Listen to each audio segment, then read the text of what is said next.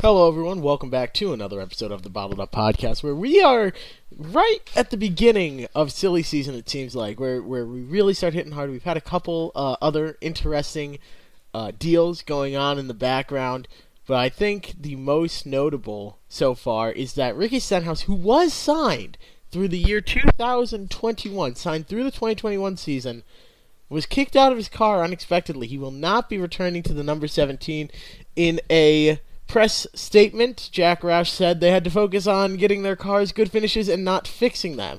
So maybe that was aimed towards Ricky Stenhouse, maybe not. The only person that knows for sure is probably Jack Roush himself, the man in the hat, the cat in the hat, they call him.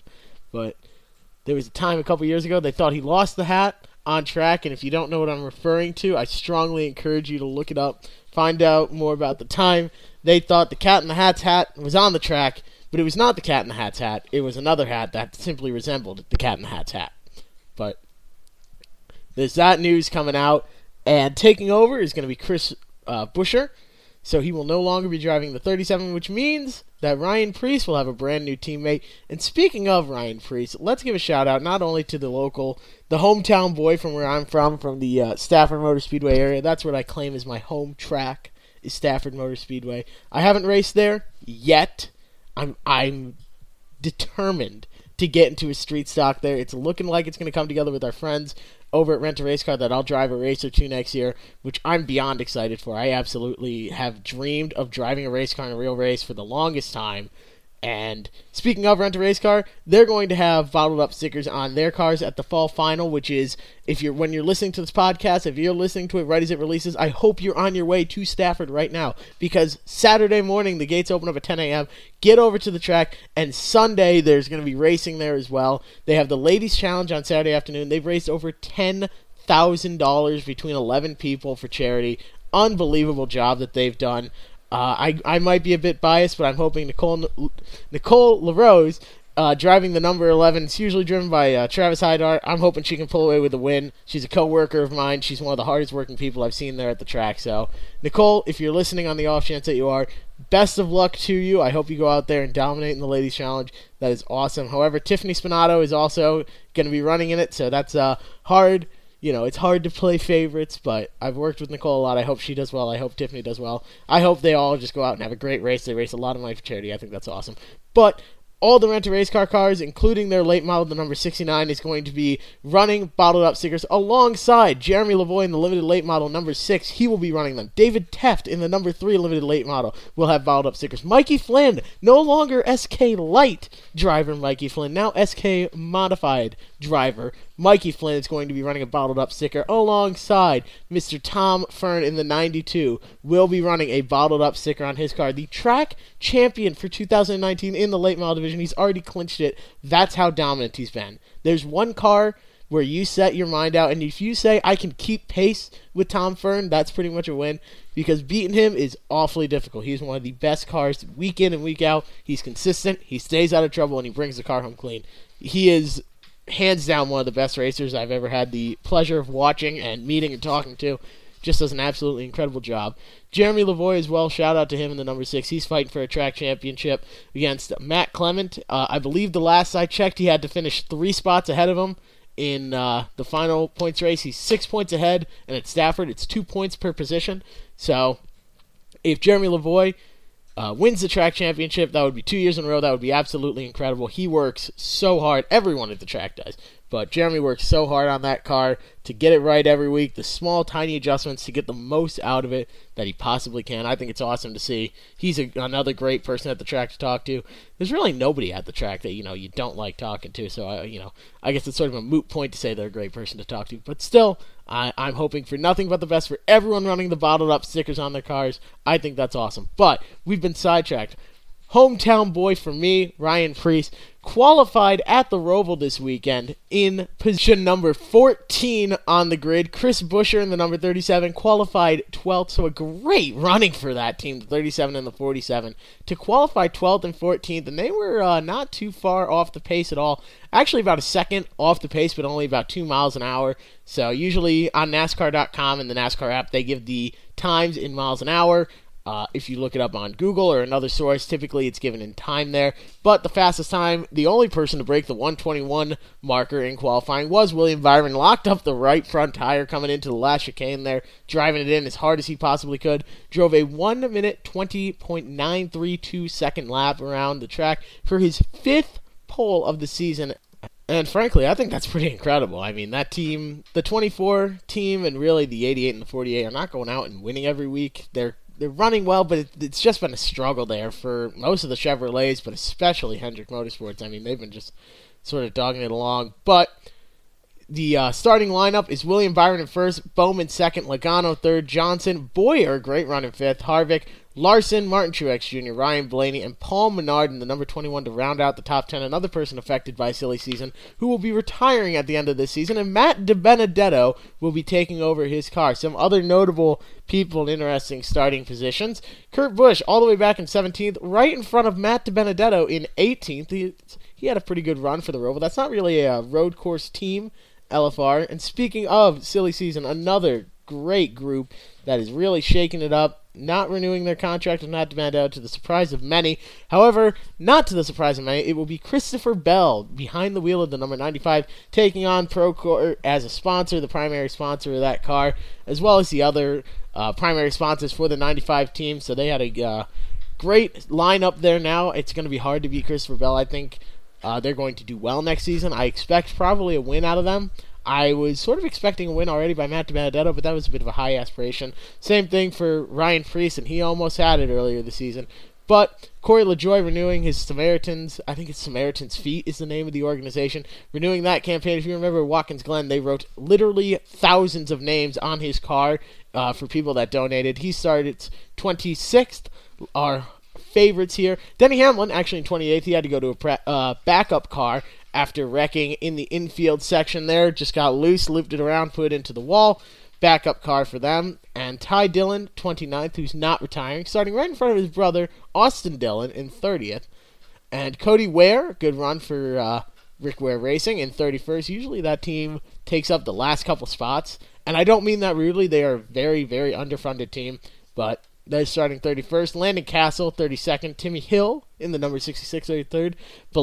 Josh Balicki, 34th. And Garrett Smithley in the number 52 Ford, coming home 35th. I would like to point out something interesting about Rick Ware Racing is that they run both Chevrolets and Ford. So Garrett Smithley will be in the 52 Ford. His teammate, Josh Balicki, will be in the number 53 Chevy. And Cody Ware in the number 51 Chevy will all be teammates of his, and they are driving different manufacturers. Other people that had trouble during practice, Joe Nemechek very, very nearly got into the wall in the backstretch chicane, which has just been tormenting drivers these past couple weeks since they announced it. I've heard a lot of conversation about how nervous they are. Well, I guess not how nervous, but how unsure they were of what to expect. Parker Kligerman had some issues with turn 1, put it into the wall there. And it was just all around a very, very interesting day of practice. They've got 2 more coming up, 2 more practices, and then race day Sunday, and it's going to be exciting to see. The Xfinity Series, I have not been able to follow, unfortunately. I haven't been able to follow practices and all that today, but I know there were some issues over there. Noah Gregson's going to a backup car. That's the first one that comes to mind. But I would not be surprised if Cindric went out and won this race. He's been dominant on the road courses. He's having himself a heck of a year. So it's gonna be fun to watch. And that race is coming out the same day you're listening to this podcast, because I know you all listen on day 1 that this releases. Listen to Bottled Up with your cup of coffee in the morning. That's the way we do it around here. And it's going to be a great, great weekend of racing, whether you're going to a local track. I know Thompson has their World Series coming up, and that is a fantastic event. That is something I would love to be a part of. Next summer is the workings over at Thompson Motor Speedway. They actually don't run every single weekend like Stafford does, so it's like, I think that's what sets Stafford apart, is that every single week you can go to the track and you will have action there. Thompson, it's not every single weekend. You see a lot of the same faces over at both places. They run hard there. I know Mike Christopher Jr. had a win over at Thompson. We talked about that last week with Stafford, head of marketing, and son of the owners, and late model driver, and pretty much everything. He's a handyman, beyond handyman there over at Stafford Motor Speedway. Paul Root, we talked about Mike Christopher Jr. after talking about his uncle, Ted Christopher. We had a memorial episode with that, alongside Mike Stefanik and Bob Potter. Bob Potter. I've seen a lot of pictures. Thank you to everyone that sent in pictures of the funeral services and everything for Bob Potter. That was looks like a very nice ceremony that they put on. I saw that they had his car out front. Lots of pictures, lots of great memories shared by everybody there involved. It's tough losing these icons, as everybody knows, as we discussed last week in last week's episode, but it's a part of racing, it's a part of life, and the best thing that we can do is to remember them.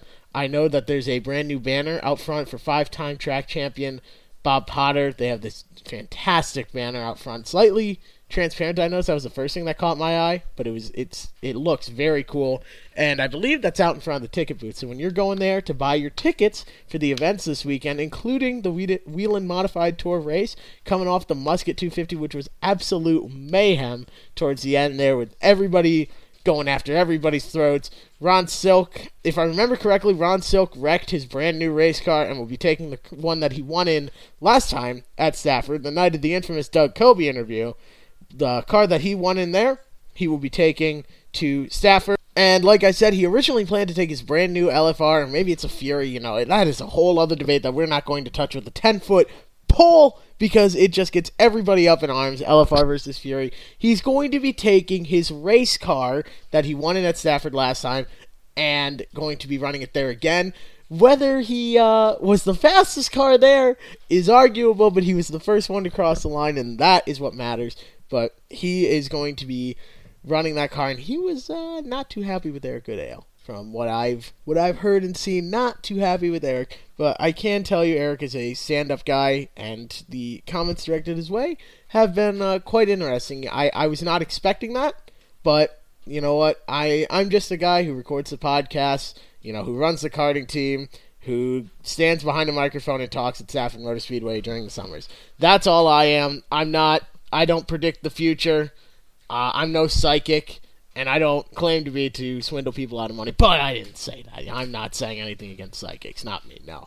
But it's going to be some great racing there, so seriously, get down to the track if you can. I know it sounds like I'm just sitting here plugging it, but go watch your local short track racing. And this was a very interesting conversation I had, actually, with Stephen Nasse a couple months ago, and it's actually the most played episode of Bottled Up so far, was that episode right after he jumped out and fought his pit crew.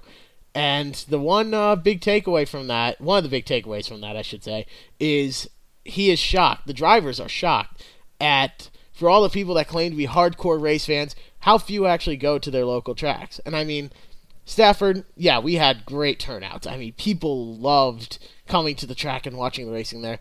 But Stafford, I think, is a bit of an exception, where it's the history of it, it's the prestige of the place, the racing that goes on there is second to none. It's the Bowman Gray of the North, if not better than Bowman Gray, but I might be a bit biased, who knows. But in other, more exciting news for things coming up in the future, the NASCAR playoffs are here, and coming up in the future could be a big change. There might be an implementation of a certain rule. It's known sort of as the do-over rule, where it's not exactly a do-over of events, but because those NASCAR spec engines for the trucks, because they don't run manufacturer engines. I mean, the chassis, pretty much the only difference from one truck to another is the front clip. And, the setups and everything inside. But pretty much the front clip is what differentiates those trucks. It's not the engines inside like Xfinity and Cup Series. So they run a spec engine provided to them by NASCAR. Everyone has the same engine. And a couple of those engines for ThorSport, 2 playoff contenders, blew up because of the heat. And NASCAR confirmed it wasn't anything the teams did. It's just the engines happened to blow up on them and them alone, as well as a couple other teams. But those were the 2 big ones in the playoffs. And the team is saying, NASCAR's saying, we can't redo the race. Like, it's over and done with. The team's saying, well, just eliminate 4 drivers at Phoenix. We can absolutely do that. There's not been a decision made. I'm recording this at 11:22 p.m. on Friday night, just so that if any word came of this, I could report it. No word has come of it. There's no confirmation whatsoever. So what's next for the trucks is Talladega.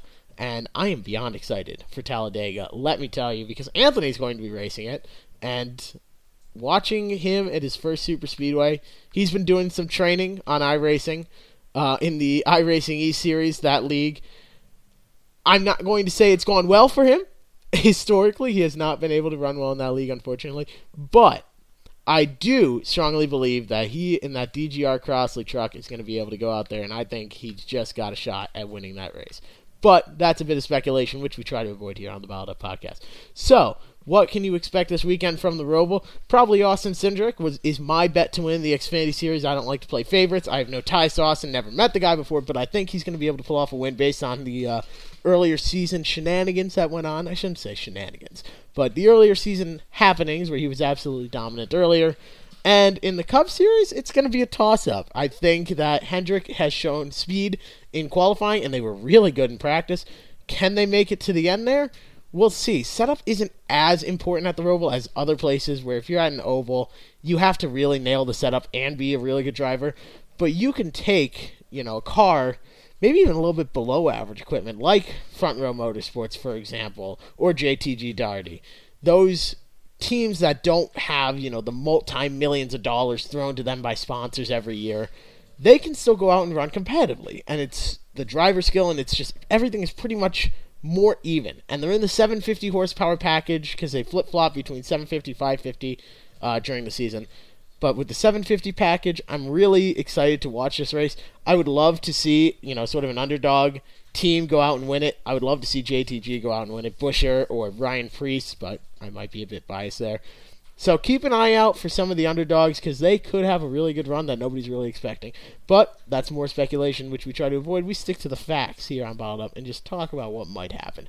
Who knows? It's going to be a great race on Sunday. It's going to be great racing over at Stafford Motor Speedway in the World Series at Thompson when that comes around. Be there or be square. It's going to be some awesome racing all over the country.